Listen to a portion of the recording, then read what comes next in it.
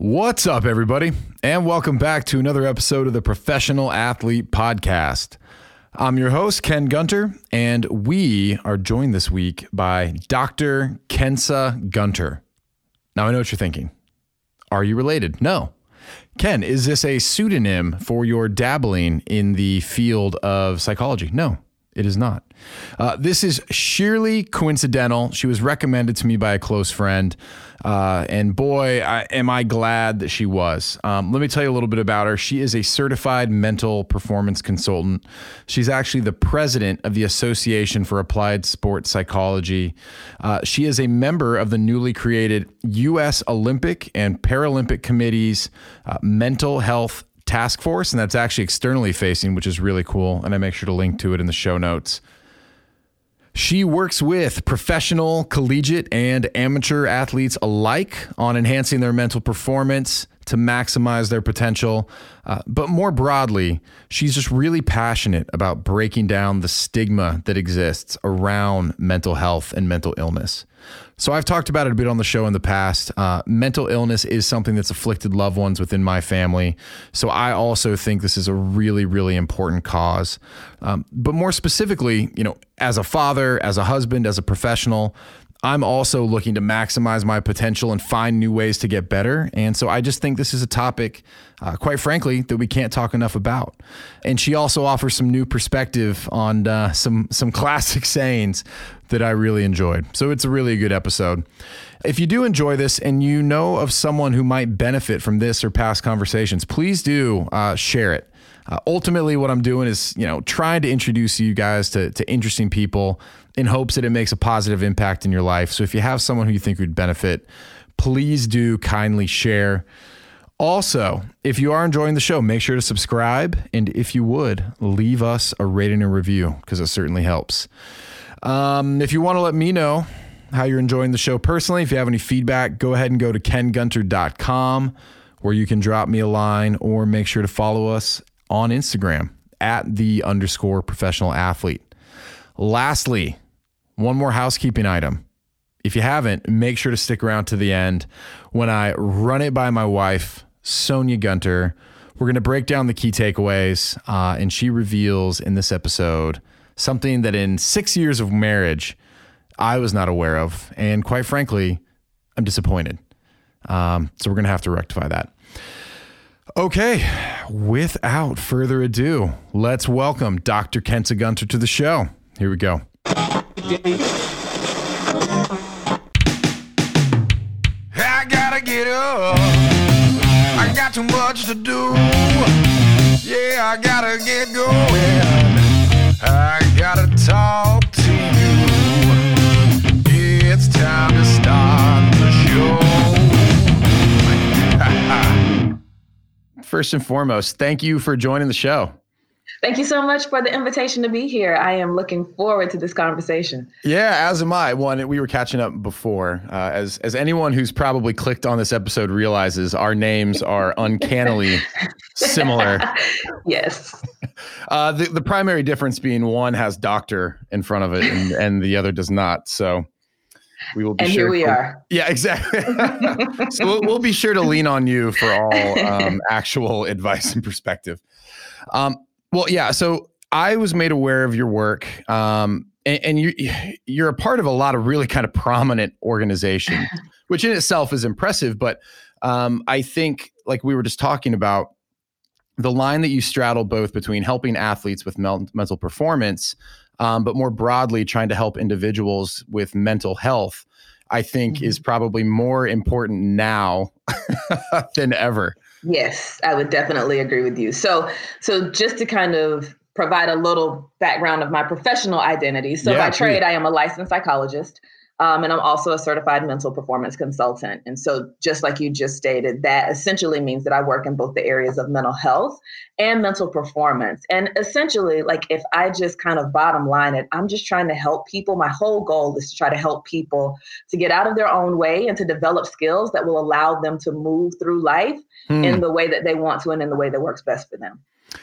You said something there that already is really interesting. It's like, I often think about mental performance as like, hey, how do we perform at our absolute best? Like, but so often it feels like to perform better, we just have to start getting out of our own way. And to, I think sometimes we're always looking outside of ourselves for the next best thing that's going to help us perform better without taking inventory of the skills that we may already have, skills that we may have even used in previous moments in our lives, like to help us get to this point. So I think sometimes it's just reminding ourselves of the skills we have and actually using them. I think we tend to abandon the things that work because we don't even realize how important they are to our functioning or to our performance. How much are these skills something that we just kind of learn passively by going through life? And how much of these skills are things that like are a true skill that can be like learned and taught to others? Certainly, I think that there are some things that we can learn kind of just navigating the world and life, as it were. But I do think when we think about mental performance in particular, like the skills that we are talking about are skills that are grounded in research. So things like goal setting, right? Being intentional about the way you set goals, talking specifically about self-talk strategies and being very conscious of what you say to yourself, right? Thinking about the ways in which we can be intentional about being more self-aware, staying in the present moment, channeling our focus, maintaining motivation, all for the purpose of being able to perform our best when we need to the most. That's certainly what it looks like in the elite athlete world. And I think that's also transferable to our daily lives. We're all performing in some capacity. And so just thinking through what are the skills that are important for me to perform at my best, those I think, again, we can learn some, but there is the opportunity for us to hone those skills through learning a bit more and being intentional about that growth and development. Yeah. My self-talk is criminal, probably. But it's true for most people, right? Like the way I kind of discuss that is we all have an internal critic, right? Yeah. And we all have an internal advocate as well, but our critic tends to be much, much louder. So some of the skill would be learning to turn down the volume of the critic and actually allow some room for your internal advocate, right? Yeah. But that person who can encourage you, right? And we do it for other people. We just have to learn how to do it for ourselves. Would you say is that, well, actually, here's a question for you. Speaking specifically about the elite athletes that you work with, do the challenges or blockers that they tend to work with, do they tend to be kind of universal in nature? Like a lot of the elite athletes are struggling with the same types of challenges, or is it really individualized and personal? I would say both, right? Because just thinking about the world of elite sport and everything that goes along with that, there are some common factors that athletes who are in that space will experience. So the idea of living your life in the public sphere and constantly being evaluated, right? And critiqued, right? Like that's a common experience that they may all have. This idea of having to figure out a way to consistently engage in kind of top tier performance is something that they have to manage, right? And so all of those things are just inherent in the world of elite sport. Right. But also there's some challenges like injury. That's a part of sport participation. And so navigating that is a common experience, but also at the same time is a unique experience because the extent to which you're dealing with injuries and the severity of the injuries differs from person to person. Right. And also I think, remembering this notion that athletes are people. So with that, whatever's going on in their individual lives is also creating a uniqueness in their world that they're having to navigate. So again, it's both. There are some factors that all of them face. There are also some very nuanced situations that they're navigating. So that's something that I've often wondered too. And again, just, if I think about my own perspective, like when I show up to work each day, like oftentimes the stress or the baggage that I might bring is something that's bleeding over from my personal life. When you work with athletes, how much of the time spent, and maybe you don't even think about it in this way, but like how much of the time spent is working on like sports specific, challenges, I keep using that word, versus like actually helping them cope with all these other stressors that they might be dealing with in just everyday life? I don't really think about it in that way. Like I don't divvy up kind of what's personal and what's performance. Because at the end of the day, I think, right, like it's all personal and it's all performance in some ways, right? Like if you're having difficulty functioning in any area of your life, that's going to affect you personally, right? And if you're having difficulty in your personal life and you're trying to perform and show up in a certain kind of way, that may be impacted. I think, all of us have the capacity to compartmentalize things at certain points. Like, right, we can know that we have to go and do this particular task. Like I have to show up to work. Well, not now because we're in COVID, but I do have to log into Zoom and do work every day. So there's a capacity for me to do that, engage in the work I'm doing and kind of cut off what's going on in my personal life. But that doesn't mean that the personal concerns go away just because I'm at work, right? And I think that's the similar mindset that I take with the elite athletes is if there is something going on that's affecting your ability to show up and be your best, we need to talk about that. Now, that may be something that's happening in your personal life, a relationship, loss of a loved one, just managing the stress of transitioning from one level of sport to another, or that may be something specific. You're in a performance slump, like things that you know how to do well, you're unable to really execute at this moment. Or when you're on the field or on the court, your focus and concentration seems to be off and you're not sure why, right?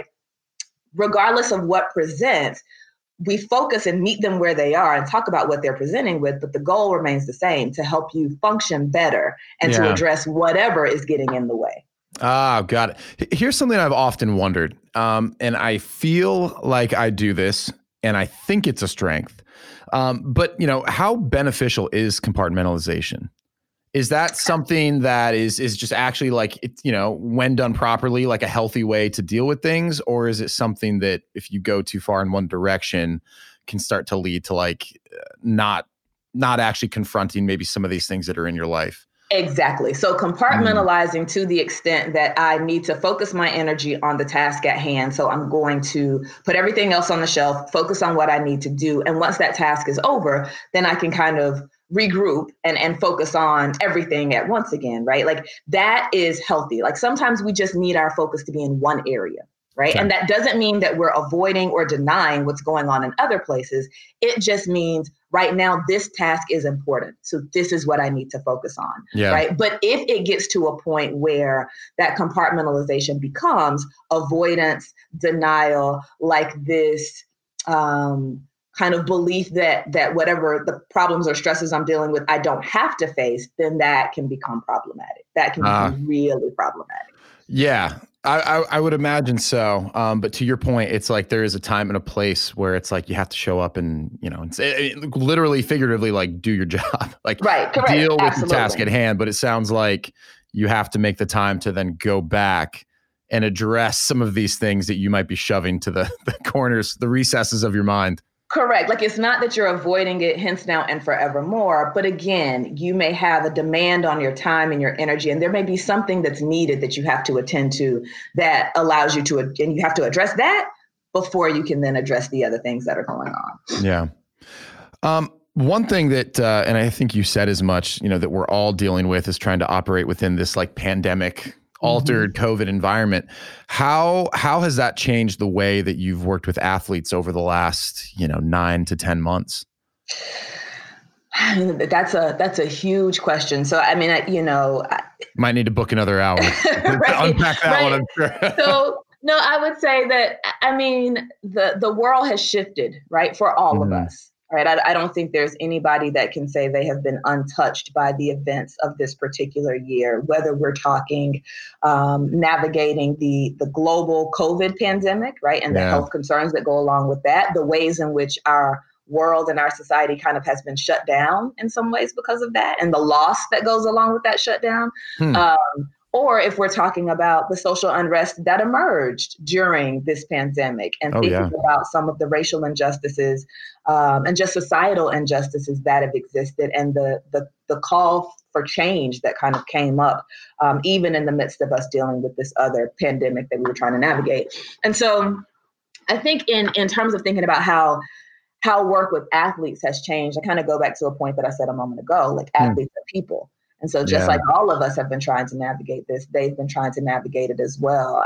And I think, for all of us, the world has been characterized by uncertainty and the unknown in a way that it hasn't been, in my lifetime, at least I can say, like not a global experience. And so I think, there were times athletes too have been trying to navigate that. And for them, the world of sport in some ways is what initiated the shutdown in the first place, right? Like if we think about what happened in the NBA and the positive tests, they shut down on March 11th, and so went the society and the world. And so I think for athletes, it was, navigating the shutdown of the world like all of us, but also kind of navigating life without sport for a minute, right? When there was no competition. Yeah.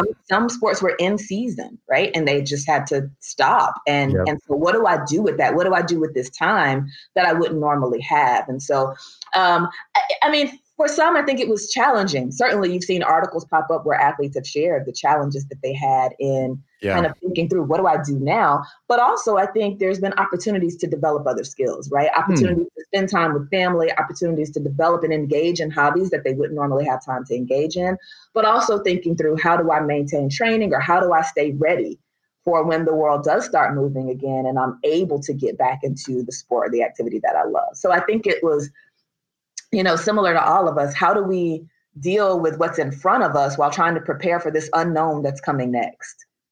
Do you have any, I guess I'm going to call it like a coping mechanism, but do you have any recommendations for folks? And like you said, athletes are people in general, for dealing with uncertainty. Like, is there a place where they can start? Because I think a lot of people just felt like lost. Yes, correct. Right. And I think one of the first things to do is just acknowledge that feeling is valid. Right. Because I think sometimes when we feel what we label as difficult or challenging emotions, our tendency is to run right past it and find a fix. Right. Yeah. But if you are in a situation that is uncertain, because I'm like, that's you just right. How do we fix it? Let's fix it really quick. Like, how do we fix it? What do we do? Right. And it's like, first, just recognize, if you felt increased anxiety, increased stress, if you feel uncertainty in an uncertain situation, that is normal. So I think one of the first things for us to do is to recognize that what we feel in response to the stressful and challenging situation that we're in is okay. Yeah. First, it's okay. And now it's like, okay, here's where we are. Now, what do I need to do to manage this feeling so that I can continue to move forward, right, in my life and do the things that I need to do, fulfill my responsibilities at home, at work, to myself? Like, how do I do that? And so, again, one is just acknowledging the situation. Two is then identifying, even in the midst of uncertainty, there are things that we can control. Mm-hmm. So what is within your world that you can control, right? Like, you can control setting a schedule for your day to create some familiarity and some normalcy in your day, right? From the time you get up to the time you go to sleep, to the activities that you do throughout your day, you can create a schedule that allows you to feel like you have control in your world, even if the external world feels pretty unknown. Yeah. Right. That's one of the biggest things, I think. How important, I love to read about guys like, they talk a lot about like Russell Wilson's routine, like LeBron James's routine. Like, how critical is routine to success, especially for an athlete, but also, like you said, for someone who's dealing with a pandemic and just trying to go to work? Yeah, I think the routine allows you, again, to feel like there's a sense of control that you have over your environment. And it also creates a sense of normalcy, right? If I know the structure that I have in place for my day, then I'm not scrambling to figure out what my day is going to look like. But so I can trust that, okay, I have a schedule. That's what I want my day to look like. Now I don't have to spend all of my time thinking about that. If I need to make an adjustment because something unexpected comes up, now I have the energy to think about that. So I'm not on a daily basis thinking about every little decision that I'm making because I have the routine and the structure set up, right?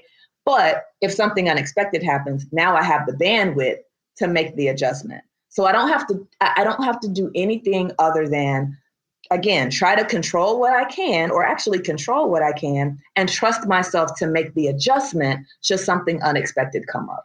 Yeah. And you said something there too that I've thought about, and I wish I had like the right, I don't know, what's the word, vocabulary for this, but there is like mental energy that's expended when you're making each and every decision on the fly. And I do find that in my own day-to-day life. Like, when I stick to my routine, in a sense, I go through the motions, but most of those things that exist in my routine are there because like I believe they're positive for me. Exactly. But on the days where I'm just like constantly having new things thrown at me, or my schedule's been completely flipped around on its head, I do feel like a little bit of a mental drag. Yeah, and you can almost feel like you're just being pulled in a lot of different directions rather than kind of choosing which direction that you want to move in, right? And that is draining. And I think the other thing that it does when you set a schedule and create a routine, it allows you to identify what's important and to create space for that in your day. Otherwise, the things that we think are important could easily fall by the wayside if I'm just kind of making my schedule up as I go,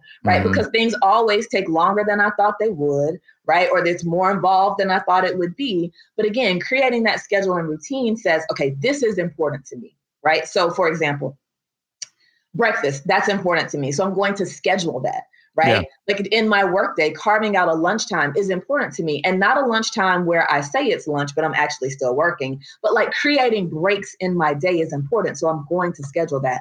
A lot of people know for themselves that exercise makes them feel good, but sometimes they don't schedule it, so it doesn't happen. Yeah. If it's important to you, put it on your schedule. Right. And stick to it and treat it as, and to the extent that you can stick to it. Right. Because again, I don't want there to be this sense of rigidity along with it, but the schedule does give you structure. And in a time of uncertainty where things are rapidly changing and so much is changing at once, if you can create some feeling of certainty somewhere, that can be really helpful for folks. Yeah, that makes sense. And, and I think, well, actually, now we were talking about college before we started recording, and people are going to be like, give me a break. But it's so funny. I remember it was always interesting to us, but like guys always did better in school in season, which is so counterintuitive because you have so much less time. Yes. You have either training in the morning and then you have practice and then you have whatever it is. But like the amount of time you actually had to study and prepare was like minimal. But because we had that routine and there was that hour blocked in theory for most folks, where they were going to study or do their work, like they actually performed so much better than when we were in the spring and just were like left to our own devices. Because there was very little question about what you needed to do. Even though you had very little free time, as it were, your time was allocated and you knew what was expected of you at different times throughout the day, right? Yeah. And so knowing what's expected, knowing the task that I have to do, now I just do it, right? As opposed to trying to figuring out what to do. One of the things that I do often hear from athletes is, and this is more when I work with my college athletes, because I worked in collegiate sport for several years before the work that I'm doing now. Yeah. They would say, I don't know what to do in my free time. Like, what am I supposed to do? Right. And, and I think as I say that out loud, I think about how that translates to, just the general population. There are some ways in which I think we are so addicted to productivity. Oh, man. Right. Like we have to be productive. And so we villainized rest.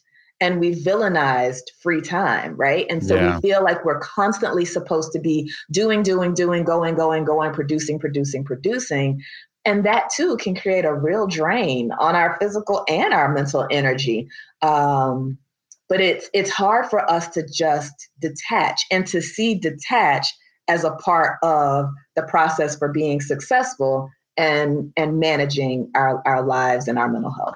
So I completely relate to this. Someone who has a full-time job, kids, and then decided to start a podcast. You might see some of the signs. Okay, so for someone to detach, like this is going to sound like a stupid question, but like you said, a lot of people have a tough time doing this. Like, what is like the right way to detach, or like like what does that actually mean in practice? Because like sometimes I'll sit down to do nothing, but I fill that nothingness with like reading a book. Reading an article about business, like, what should people doing to be detaching in a healthy way? I guess the way I think about detach is because, to your point, it doesn't necessarily mean just sit still, do nothing and stare at the wall, right? Because that what is the purpose of that, right? But I think that when I think about detaching, I think about, and this is I don't know how this is gonna sound, but I think about the idea of focusing on being rather than focusing on doing. Oh. Right. So if you are engaging in an activity where you're just kind of immersed in the activity for the pure enjoyment of that activity, right? Yeah. That's a feeling of being to me. Like you're doing something that feeds you, that feeds your soul, that you enjoy, as opposed to doing something for the express purpose of getting some result or getting to some outcome.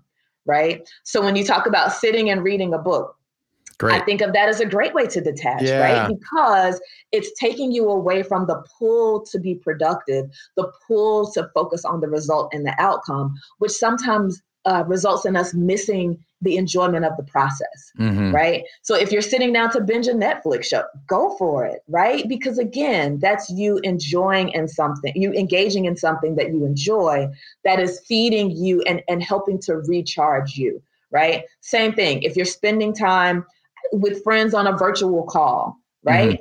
Like that's allowing you just to feed off of the energy of the people in your support system, right? And again, it's this idea of just being, which for me is engaging in an activity purely for the enjoyment of it versus striving towards some outcome or result or some feeling or sense of productivity. Yeah, I love that. And I think that actually really does help clarify it. So I'm glad I asked the stupid question. And I would also say one more thing to that is with being, you're in the moment, right? Yeah, like you're not focused on the past.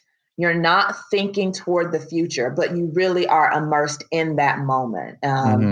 You know, I've heard it described as engage in an activity where time doesn't matter, right? If you've ever engaged in an activity and you've been so in the activity that you don't even think about how much time it takes or how much time is passing by, that's you being engrossed in that moment. And that, I think, is what we have difficulty with. But I think it's so important for our mental health and just for our overall well-being is to be able to detach and just be as opposed to constantly doing. Yeah. And, you know, this tends to be something that comes up consistently. I've been fortunate to have a couple guests on the show who in some way deal with like mental performance, whether it be with athletes specifically or, you know, working with in some sort of like therapeutic way. And that seems to be like a consistent theme, right? The need to be present. When you're working with your athletes, like, you know, talking about how some of this stuff is a skill, do you have any sort of like practices that you recommend or suggest that they try to actually work on becoming better at being present? Mindfulness would be the number one practice that I would recommend. There's several apps, excuse me, that people can use in order to help them to develop that skill because it is a skill.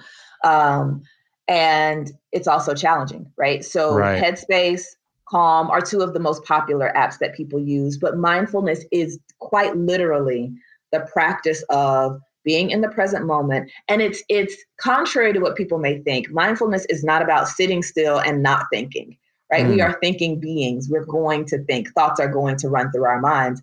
Mindfulness is the practice of when your thoughts start running, being able to redirect your thoughts back to the present moment. Like that is actually the muscle, if you will, that's being exercised when you engage in mindfulness. Yeah. Being able to recognize when your thoughts start to go and being able to redirect them back to the present moment is what mindfulness helps you to do so that you can feel like you have more control over directing your thoughts and channeling your focus, right, in the ways that you need to. And there are a host of physical benefits. I mean, certainly it decreases the stress response in the body and just being able to be present and to exist in your environment without judging everything in your environment. That's another element of mindfulness that really is beneficial for folks. And so that's my number one go-to, mindfulness. Yeah. Well, and you're a former athlete as well, right? Yes. So my first sport was swimming, and then I switched to basketball. And I, you know, for full disclosure, none of this happened in college. This was all prior to college. In college, I was an all-star student, is what I like to say. There we go. And I did participate in intramurals. But yeah, swimming and basketball were my first loves in sport. Yeah. So it's, and the reason I ask too is like, you know, thinking back to my own athletic background, sport was one of the easiest places for me to get into like, you know, I didn't think about it in terms of like mindfulness. I probably talked about like being in the zone. Yep. And now, you know, I hear the term flow state. But, you know, just so solely focused on what you were doing that like nothing else seems to matter. And talk about time slowing down and, you know, all of those kind of benefits.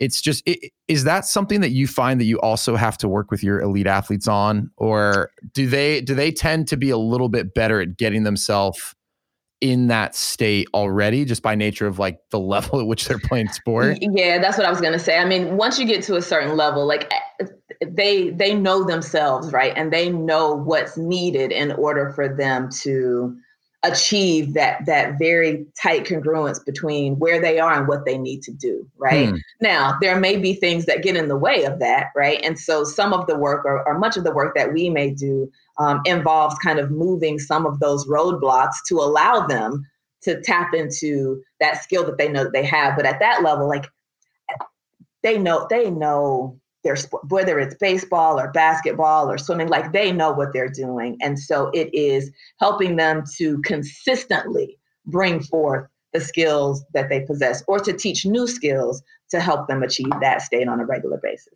Yeah. And I guess it almost ties back to like getting out of your own way a little bit, right? So that you can get back to like skill acquisition or calling upon like the skills that you've like actually trained when you need it most. Absolutely. And the getting in the way sometimes can take the form of perfectionism, right? Thinking that you're supposed to be perfect as opposed to thinking that you're supposed to be excellent and striving for that. It's striving for this idea of never making a mistake. Or if a mistake is made, it's holding on to it and never letting it go, right? Like that's perfection. And there's no one in any sport or in any industry anywhere that has achieved perfection, right? So that's one of the biggest ways that I see it manifest.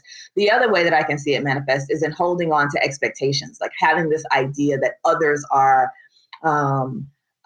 putting these expectations or placing these expectations on them and feeling like they have to reach some certain level in order to be okay or to be deemed successful, right? And so it's many of the roadblocks can be internally driven, but it really is about, like I said, helping them to kind of write their story, if you will, and recognize what's needed for you to perform at your best. Let's do that. Let's not compare to other people or try to do what other people are doing. Let's figure out the regimen and the routine that allows your excellence to emerge and help you consistently engage in those skills and that strategy. Yeah. And you said something there that really kind of gave me pause and seems like a really important distinction. And maybe you can expand on it a little bit further, but can you talk about the difference between striving for perfection and what striving for excellence looks like? Because I agree, like when you strive for perfection, you're setting yourself up to lose because it's impossible, right? Especially in the world of sport, like it's never going to come. But this idea of like striving for excellence, it feels like a bit of like a better North Star, so to speak, to like shoot for. Yeah. So when I talk about the difference between the two, I mean, perfection, certainly we know that perfection doesn't exist, right? And I think what this notion of perfection suggests, though, is that success is a straight line and that failure, setbacks, and disappointments have no place in the process, right? But they absolutely have a place in the process because that's where a lot of the learning and the adjustments so that you can move towards excellence comes from, right? And so I think the other thing that stands out with me as it relates to perfection is sometimes that's less about what you're actually doing and more about how you think others perceive what you're doing, right? Others' judgments about what you're doing. So if somebody else likes it, then it's cool, right? And if somebody else deems it to be great, then your measuring stick is what other people think. I think that's also a piece of what lives within perfection.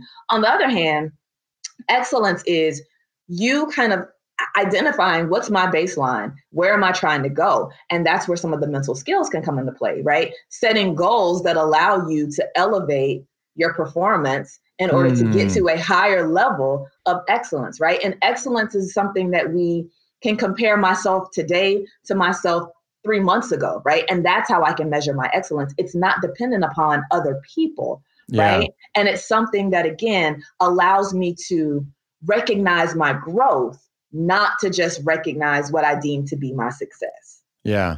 Right. No, that really does help clear it up too. And I've also, I wish I could remember who said it, but you know, it's like you really can't compare yourself to anyone else. Everyone had different circumstances, even a brother, right? Your dynamic within the family, you know, the difference of like the environment that you grew up in, just based upon that, the difference of a few years.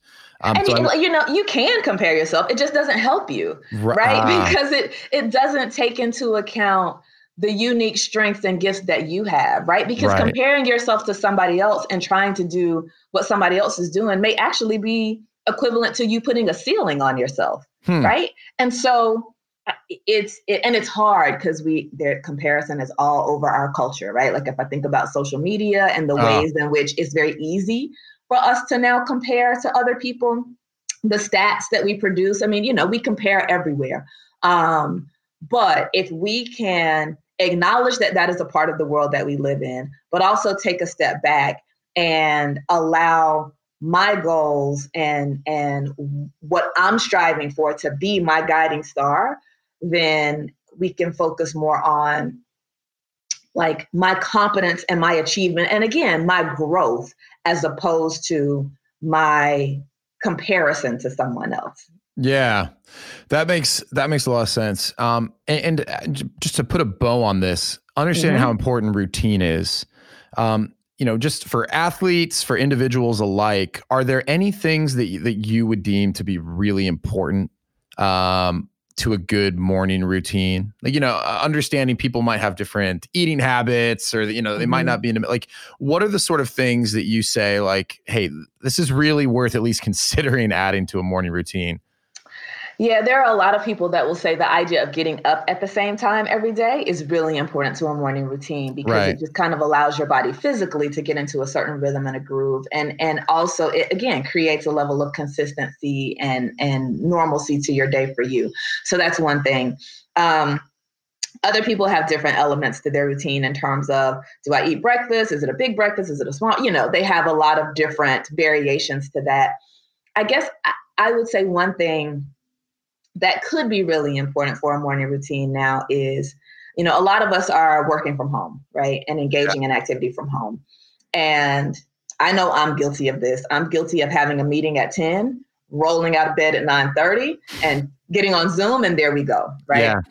So I would say one of the things that could be helpful for a morning routine is to carve out a bit more time to actually start your day, to be intentional about starting your day. Yeah. Whether that is reading the paper, reading a devotional, watching the news, having coffee with a loved one who's in the home with you, having coffee with a friend who's not with you and having a virtual coffee connect before you start your day. But like being intentional about how you start your day rather than just starting the day at a race pace.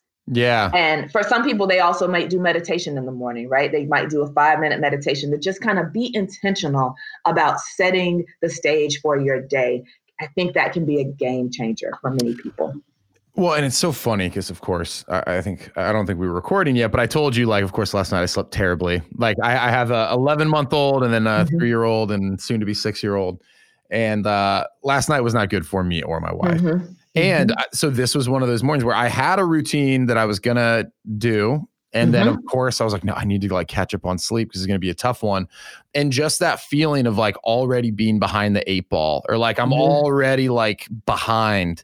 I noticed it like created stress to the point where like I had to go and apologize to my wife, be like, look, I'm really sorry. I've got this interview going on and I'm like behind that. I'm sorry. Like it's just not about you. But to be fair, that's life, right? Because no matter how many plans we set, how many routines we have, like life inevitably is going to happen. And so in that moment, I would say, instead of like focusing on the fact that I wasn't able to execute my routine in the way that I like to, identify, okay, so what's the adjustment that I need to make? And you named it, right? Like I need a bit more sleep this morning. That's going to be the most important thing for me, right? Yeah. And so doing that and giving yourself permission to do that, really, really important. And then if there are ways for you to, take a pause, let's say after this, right? If there are ways for you to take a pause and create a break during your day that allows you to kind of regroup, do that. But, again, nothing is perfect. And so if we have a day where we don't have our routine, unfold flawlessly, just be able to make the adjustment and realize that making the adjustment is also performing and moving forward and being able to navigate the moment. Yeah. Okay. That helps. That does help. So actually, if we could switch gears a little bit, I feel like this was, I would love to learn more about this, but I also feel like it says a lot. So you are a member of the U.S. Olympic and Paralympic Committee's new mental health task force. Yes, they have their external mental health task force.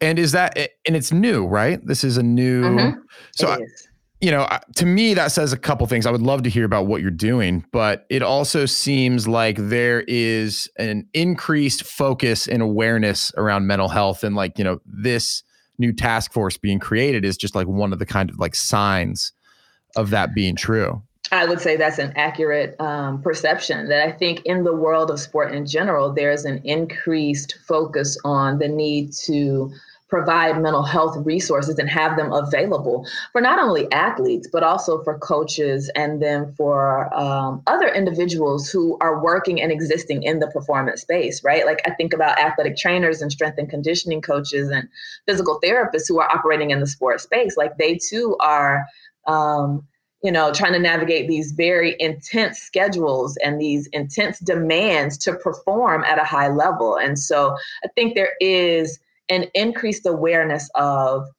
we can focus on physical health, but if we don't focus on what's happening with folks mentally and emotionally, we're missing a huge part of what makes up our overall health and well-being. So yes, I think the task force represents that focus within the USOPC. And then I think you see it with other leagues as well. So within the NFL and the NBA, over the last couple of years, both of them have issued press releases that have outlined the fact that each team has to have a designated clinician that's available as a resource for their players. And then you also see, within Major League Baseball, they have had mental performance consultants to be a part of their teams to help with the skill development and the mental skill development as it relates to performance. But they also have resources. Now they're increasing the resources that are available as it relates to mental health. Because I know earlier I talked about the two. For me, it's kind of like, mental health is performance, mental performance is health. Yeah. But also there is some distinction, right? Like when we think about mental health, that does include like addressing personal issues, but also that includes helping people to navigate diagnosable conditions. So if somebody has and deals with a mental illness, like a mental health professional would come in to help them navigate that illness and kind of restore functioning, whether that's through counseling or whether that's through, referrals to a psychiatrist for medication. So there is a very significant component there that is distinct from mental performance, right? So that's the mental health side.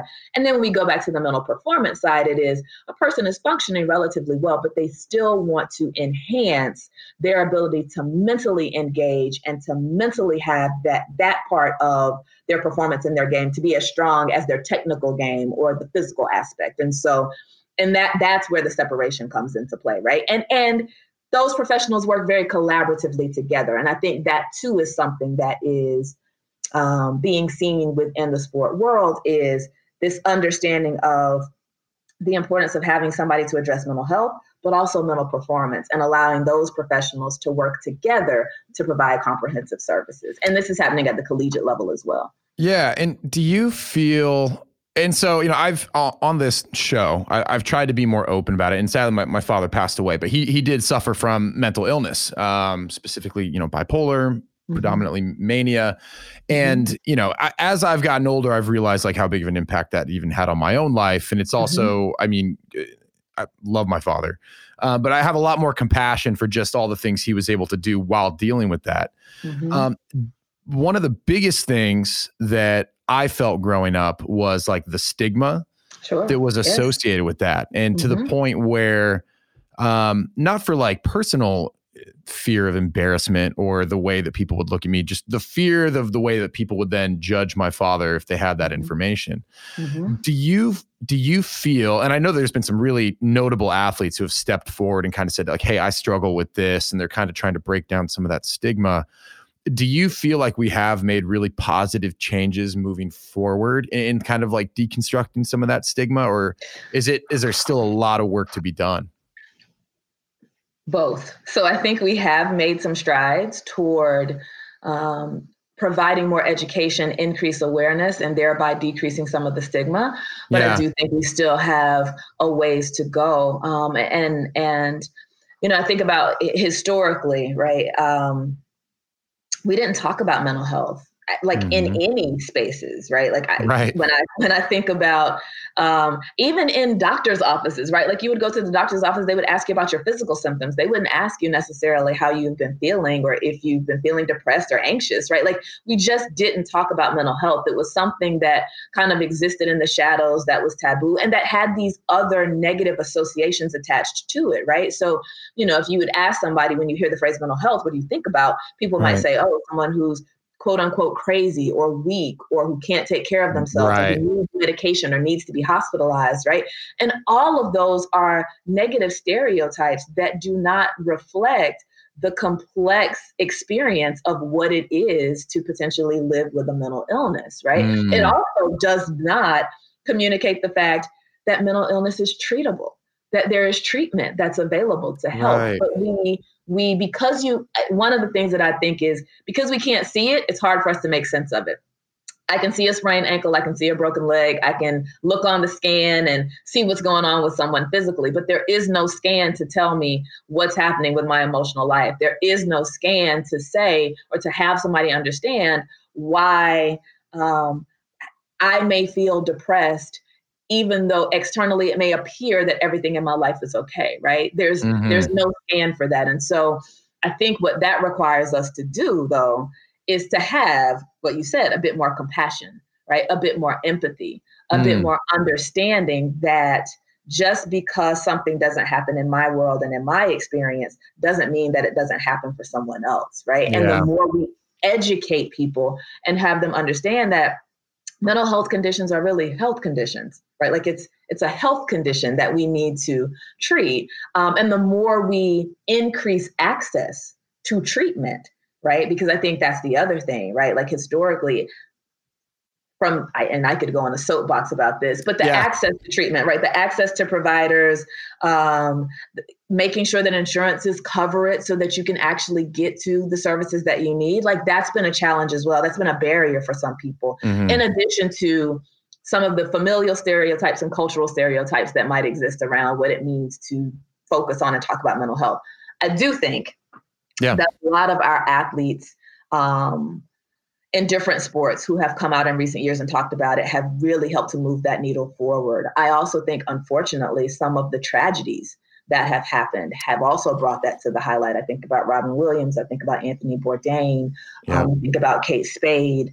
And I think about, countless other prominent figures who have either lost their battle with the mental illness that they were trying to deal with, that they were dealing with, or that have also come out and publicly talked about their challenges in this space. I think all of that has brought it more to the awareness of society in general and helped to decrease the stigma and increase the compassion. Yeah. No, I think, you also said empathy too, which is just so important. So we've got a few minutes left here. One of the things I would love to get your take on, I have young kids, a lot of people who listen, I'm sure do, or they intend to, right? Dealing with young athletes, like when you work with coaches, when you work with trainers and educators, are there any kind of things that you would say are great advice when dealing with youth athletes to make sure that you're setting them up for success? And I don't mean necessarily winning championships. Oh, well, that's the first thing. Okay. Expand the definition of success, right? For kids, participating in sports should be fun, right? Like, of course, everybody wants to win. Most people want to win, right? And so we know that trying to be competitive and trying to win and perform well is a part of it as well. But I think don't lose the fun element of the sport. I also think the other thing there is when you talk about youth sports, coaches are also teachers, right? And I think understanding that teaching is a huge component of coaching at all levels, but definitely at that youth sport level, I think is really important too. And understanding that the kids don't know unless you teach them. Right. I mean, this idea that they're automatically going to know about leadership and teamwork and what it means to be unselfish and that they're going to understand how to handle disappointment, that teach them how to lose, teach them how to deal with a loss, teach them how to deal with not starting or not getting the playing time, right? Like that's a part of the lessons that go into it. And teaching a kid how to do that is a level of success, right? So again, expanding that idea of what success is, understanding that this is a developmental age for your kids. You want them to have fun. You want them to develop skills. You want them to grow. Allow space for them to do that. And I think if coaches and parents come together to create that environment, it allows for youth sport to be the developmental space that it really can be. I think that this win at all cost culture has impacted our youth sports to a degree. I mean, many youth sports now are kind of like a mini pro league. And I think that's really challenging. But I do think if there are ways in which you can teach the lessons that come from participating in sport and treat the kids like kids, that can help to shift some of their experience as well. And the last thing I would say is, and this is true for all people, people want to know that you care before they care that you care what you know, right? And so remembering to treat them as people and show that care and compassion in the same way that you would want someone to show that for your child if they were on, if you were the coach of a team that their child was on. Yeah. No, I love that. And, I feel like probably most people have seen when coaching a kid goes awry and taking the fun out of the game. So I feel like that's all incredible advice. Thank you so much. This has been an amazing conversation. I really appreciate it. I appreciate it too. And I'm glad that it's been a good conversation. And I hope that certainly your listeners take something from it. Sometimes absolutely. It's my wheelhouse, right? So I could talk about it all day. I'm certainly passionate about it, but I really do appreciate any opportunity to just share more about how we can be more mentally healthy together. Absolutely. Well, and so that's a good point for people who would like to find out more about what you're doing and would maybe like to follow along. Where would you recommend that they do that? The best place they can do that for me would be on Twitter. Okay. And I guess my handle is at Dr. Kensa, DrKensa. Simply put, that's me. And that's where you can follow along. I tend to post a lot of stuff about mental health, mental performance, athletes, and culture. Awesome. That's what I do. Perfect. Well, thank you so much. This has been amazing. Thank you. And have a great rest of your day. Yeah, you too. Mommy, you better go ask Mommy, Daddy. Talking about the plants, succulents? Yeah, we can start there. Actually, start right now. Okay. Well, I did want to talk to you. So once we get this up on YouTube, which we've been talking about now for months, we have some really nice foliage up in the podcast room. Yeah. And what most people probably don't know is I actually do all my own watering. Oh, yeah. I'm very diligent. I actually, in this COVID world, it's actually one of my little moments of zen throughout the day. So well, that's our first problem. If you're watering every day, that's our first problem. Okay. No, so I'm not. I take it back because I figured that's where your mind was going to go. Okay. I'm not. Okay. I would say twice a week. Every 3 to 4 days. Is that enough? First, yeah, there's 3 very different types of plants. Okay, so let's go through it. We have some ferns. Yeah, ferns you could probably water twice a week. Okay. What are these big ones? These big leafy fig trees. These are fig trees? Yeah. Wait, these will grow figs? No. Oh. But they're fig trees. Yeah. Hold on. But these trees won't grow figs. Yeah. So if this tree doesn't like grow a fig, leaf. where do figs come from? Hold on. Maybe they do grow figs. Okay. You know what? We will circle back do it next week because I'm not going to make people sit here and listen to you scroll through Google. But let's get to the heart of the matter. The heart of the matter is you picked out a really nice succulent. Yeah, I don't think they grow figs. All right. Well, they're fiddly figs. Now I know what I'm doing as soon as we wrap this up. I got to know where figs come from. Trees. But just not these ones. Just not these ones. Okay, fine. I don't know. Maybe they do. I could be wrong. This succulent. Yes. I have kept this alive now for about 8 months. How often do succulents in the desert get rain? Well, so I give them everything else gets watered. These get a dabble. Mm-hmm. Yeah, you're doing it too much. Too much, but they've been thriving. Yeah, but you've been so I think the last few months. So that's what I thought you would take this route. I anticipated this. I anticipated that you would have thought that this was my fault, which is fine. Okay. That's your default.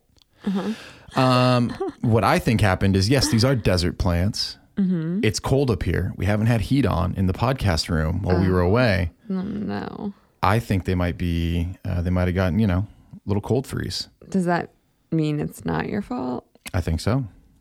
I think that absolves me Okay. of any and all wrongdoing. Yeah. I've got a really nice hanging plant in my Yeah, office. that plant is thriving, but Yeah, thriving. those are really hard to kill.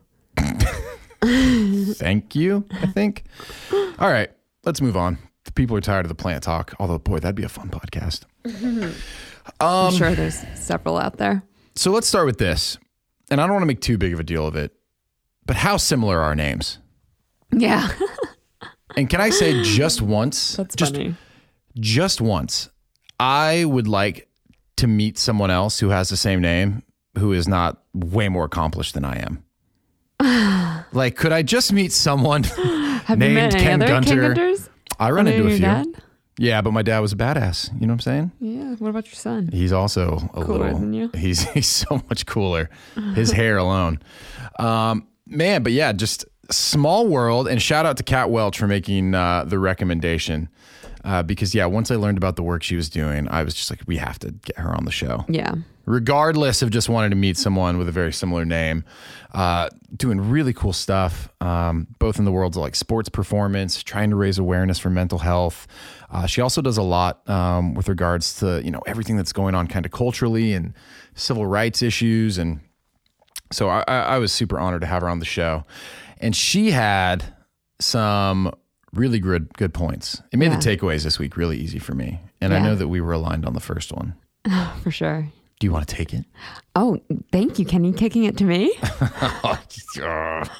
Look at you, just savvy podcasting vet. All right, go ahead. She said it's all personal and it's all performance. So like you can't really separate the two because I think you had asked her whether she like makes a point of making them a different conversation. She was like, well, they're one and the same. Yeah, I thought I was asking a really good question. I know. And I gave her like, an out. I was like, yeah, but maybe you don't think about it that way. She's like, well, I don't. And here's why. Here's why you're wrong. But no, it makes a lot of sense. And I think that's kind of why I was asking, right? Because like, it's ridiculous that we even have to say this, but like these athletes are people too. Like they have parents, they have spouses, they have kids, they have bosses they don't like it's all the same stuff. Yeah. Just under a microscope with a lot of pressure. So that made sense. But also like that applies. Why are you looking at me that way? I wasn't. Oh, you're just zoning off behind me? No, I was looking at you. I'm sorry. Oh, it's okay. I didn't know I was doing a weird face. No eye contact. But it's a good point. It's like they are one and the same because no matter where it's coming from, if anything is like hampering you from performing at your best, it needs to be addressed. Yeah. Yeah. Yeah. So stop giving me so much grief before I log on to check emails at work, okay?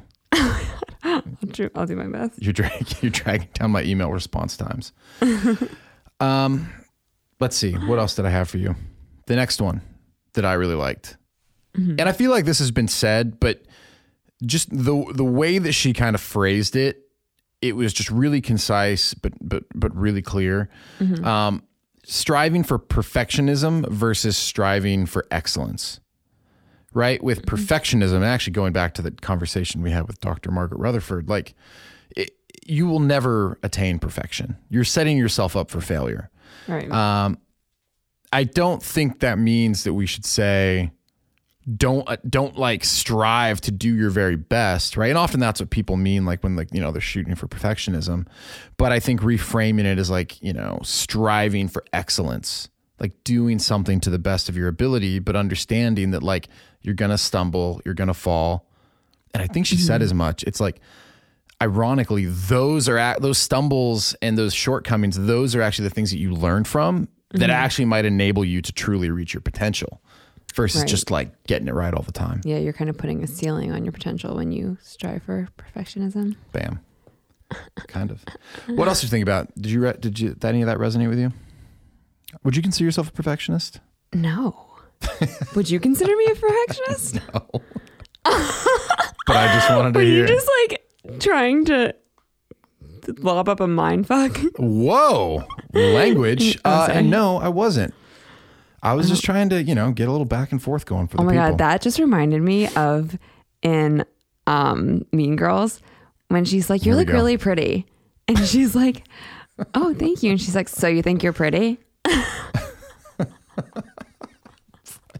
All right. You know what? 2 points to you for the Mean Girls reference, because I don't think we've had one yet. No, I think we have. Have we? Yeah, I think we. Yeah, Wow, I can't remember what it was. I think we have. It's a brilliant show. What's a movie? I wonder if Lindsay Lohan's available. I'll check in with her. Yeah. Okay. So perfectionism versus excellence. Bam. Point 2 in the can. Number 3, another one that has been said, but she said it a different way, and I absolutely loved it. I made the comment that like, hey, you can't compare yourself to others. And she was like, no, well, actually you can, but what you probably, you shouldn't. And I was like, okay, fine. Good point. And then she said something that I thought was really important with regards to perspective is like, look, no one has your strengths. No one has your specific gifts. They don't have your set of experiences, right? Same thing for challenges and obstacles that you've overcome. But, one of the downsides of comparing yourself to someone else can be that you might actually put a ceiling on your potential. Mm-hmm. It's like you might be comparing yourself to someone because like that's kind of like what you want to strive for, but what you might not recognize is like you're actually capable of a lot more. Yeah. Yeah. Yeah, I feel like everyone does that in today's day and age, though, with like social media and like you see what they want you to see, and there's just like a lot of comparing and whatnot. Absolutely. Yeah, it's worse now than it is ever. Yeah. And actually, like focusing on the athletes for a second, like there was always sports news, right? But it used to be highlights. It used to be like news pertinent to the actual contest. Yeah. Now it's like I don't even know how many cable network channels where all they do is compare. They compare these guys or gals against folks that they're playing against, people from other generations. So unhealthy. It's crazy, but like we thrive on it. But then just also to your point. We do, like, but how do they do? Everyday life. What do you mean? Like people love watching that. But yeah. What must that do to them? Yeah. It's crazy. I mean, the microscope that athletes today are under is insane. But to your point, like just the constant, like social media, I don't want to get on my old man high horse here, but you're absolutely right. It's like constantly seeing, we just talked about this a few episodes, like the greatest hits, right? The selected snippets of someone's life that have oftentimes sadly are actually edited. And then you can't help but see that, be like, oh man, I wish I was in Bali. Yeah. I do wish I was in Bali. Man, I wish I got that sweet Trans Am. Oh my God. Is that a movie quote? No, that's just. I thought that was from like Back to the Future or something. Whoa, no, that would be a DeLorean. Oh, okay. Yeah. Okay. But that would also be nice. But yeah, so you can't compare yourself to others. If you could go back in time and do one thing, what would you do? Whoa. So you know what's funny? Because you mentioned Back to the Future. I've often thought. Oh wait, Back to the Future. I've never seen it. Do they go? What? Do they go to the future? Or do they go back in time? Hold on. How long have we been married? 6 years? 8 years. 8 years? No, sorry. 6 years. Oh, whoa. I missed 2 of those. Okay. No, this actually seems like this might be a more important use of our time. We have to switch gears here. Okay. Okay. So Back to the Future. Initially, Michael J. Fox has to go back in time. Right? So that's the first one. He goes back in time. I'm trying to remember what happens between Biff and his dad. I can't believe I'm spacing on this now. You're embarrassing me on my own podcast. So basically, he jumps in the DeLorean. He has to go back in time. And what ends up happening is he starts to mess with the timeline. And he actually meets his mother. His mother, this is a really twisted movie. His mother's like a babe, right? His mom is a babe. No, his mother tries to date him or something. Yes. Yeah, I've heard that. Yeah, she gets the hots from Marty McFly. Gross. Yeah, well, yeah, there's a little Oedipus complex thing going on there. Anyways, so he is back in the past at this point, right? But he has to try and like correct the timeline with Doc. Gotcha. Okay. Eventually, I don't want to give it away. He goes back to present day, right? He has to go back to the future. Mm-hmm. But in Back to the Future 2, he actually does go to the future. Oh, wow. Yeah. And then he has to go back again. Huh. Interesting. Yeah. Good history lesson for you there. Sounds like a hit. So what would I do? Oh, Back to the Future. Yeah, I've always thought I would love to get my hands on a sports almanac. And then just like you could under the radar make a fortune. Oh, sports betting? Yeah. What's an almanac? Is that just like a scorecard of all the games? Yeah, just like a historical breakdown of all the sporting events. Oh, that'd be sweet. Yeah. I mean, I guess I could go and just buy like Amazon when it was $1. Yeah. But then I would have to raise funds through sports betting. Oh. Okay. It always brings you right back. Time's a flat circle. All right. Oh, boy, this went off the rails. But what would I do? Yeah, sports almanac. I don't know. Like, there's no one that I want to meet. Isn't that weird? Yeah. Although I do love me some Ulysses S. Grant. Yeah, I know. I thought you were going to say that. Did you think I was going to say that? Yeah. Yeah. It would depend, though. Although he had a pretty hard life.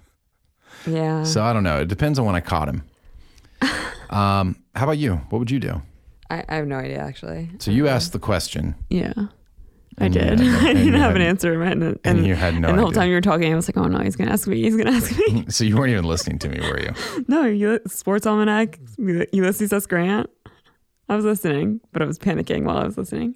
Yeah, that's basically how I conduct all these podcasts. It's just a lot of panic, trying to listen, trying to make sure I've got a question coming up next. Yeah. No. Oh my God, yeah, I bet. No.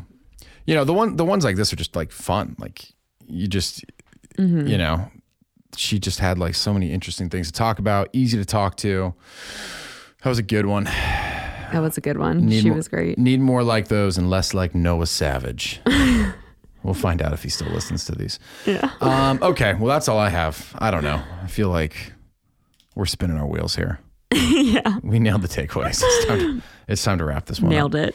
it. Okay, cool. Well, hey, actually, you know what? I'm going to say this. If you're enjoying the show, please do leave us a rating review. But more importantly, if you enjoyed this episode and you have someone who you think would benefit in listening to it, please do share it with them.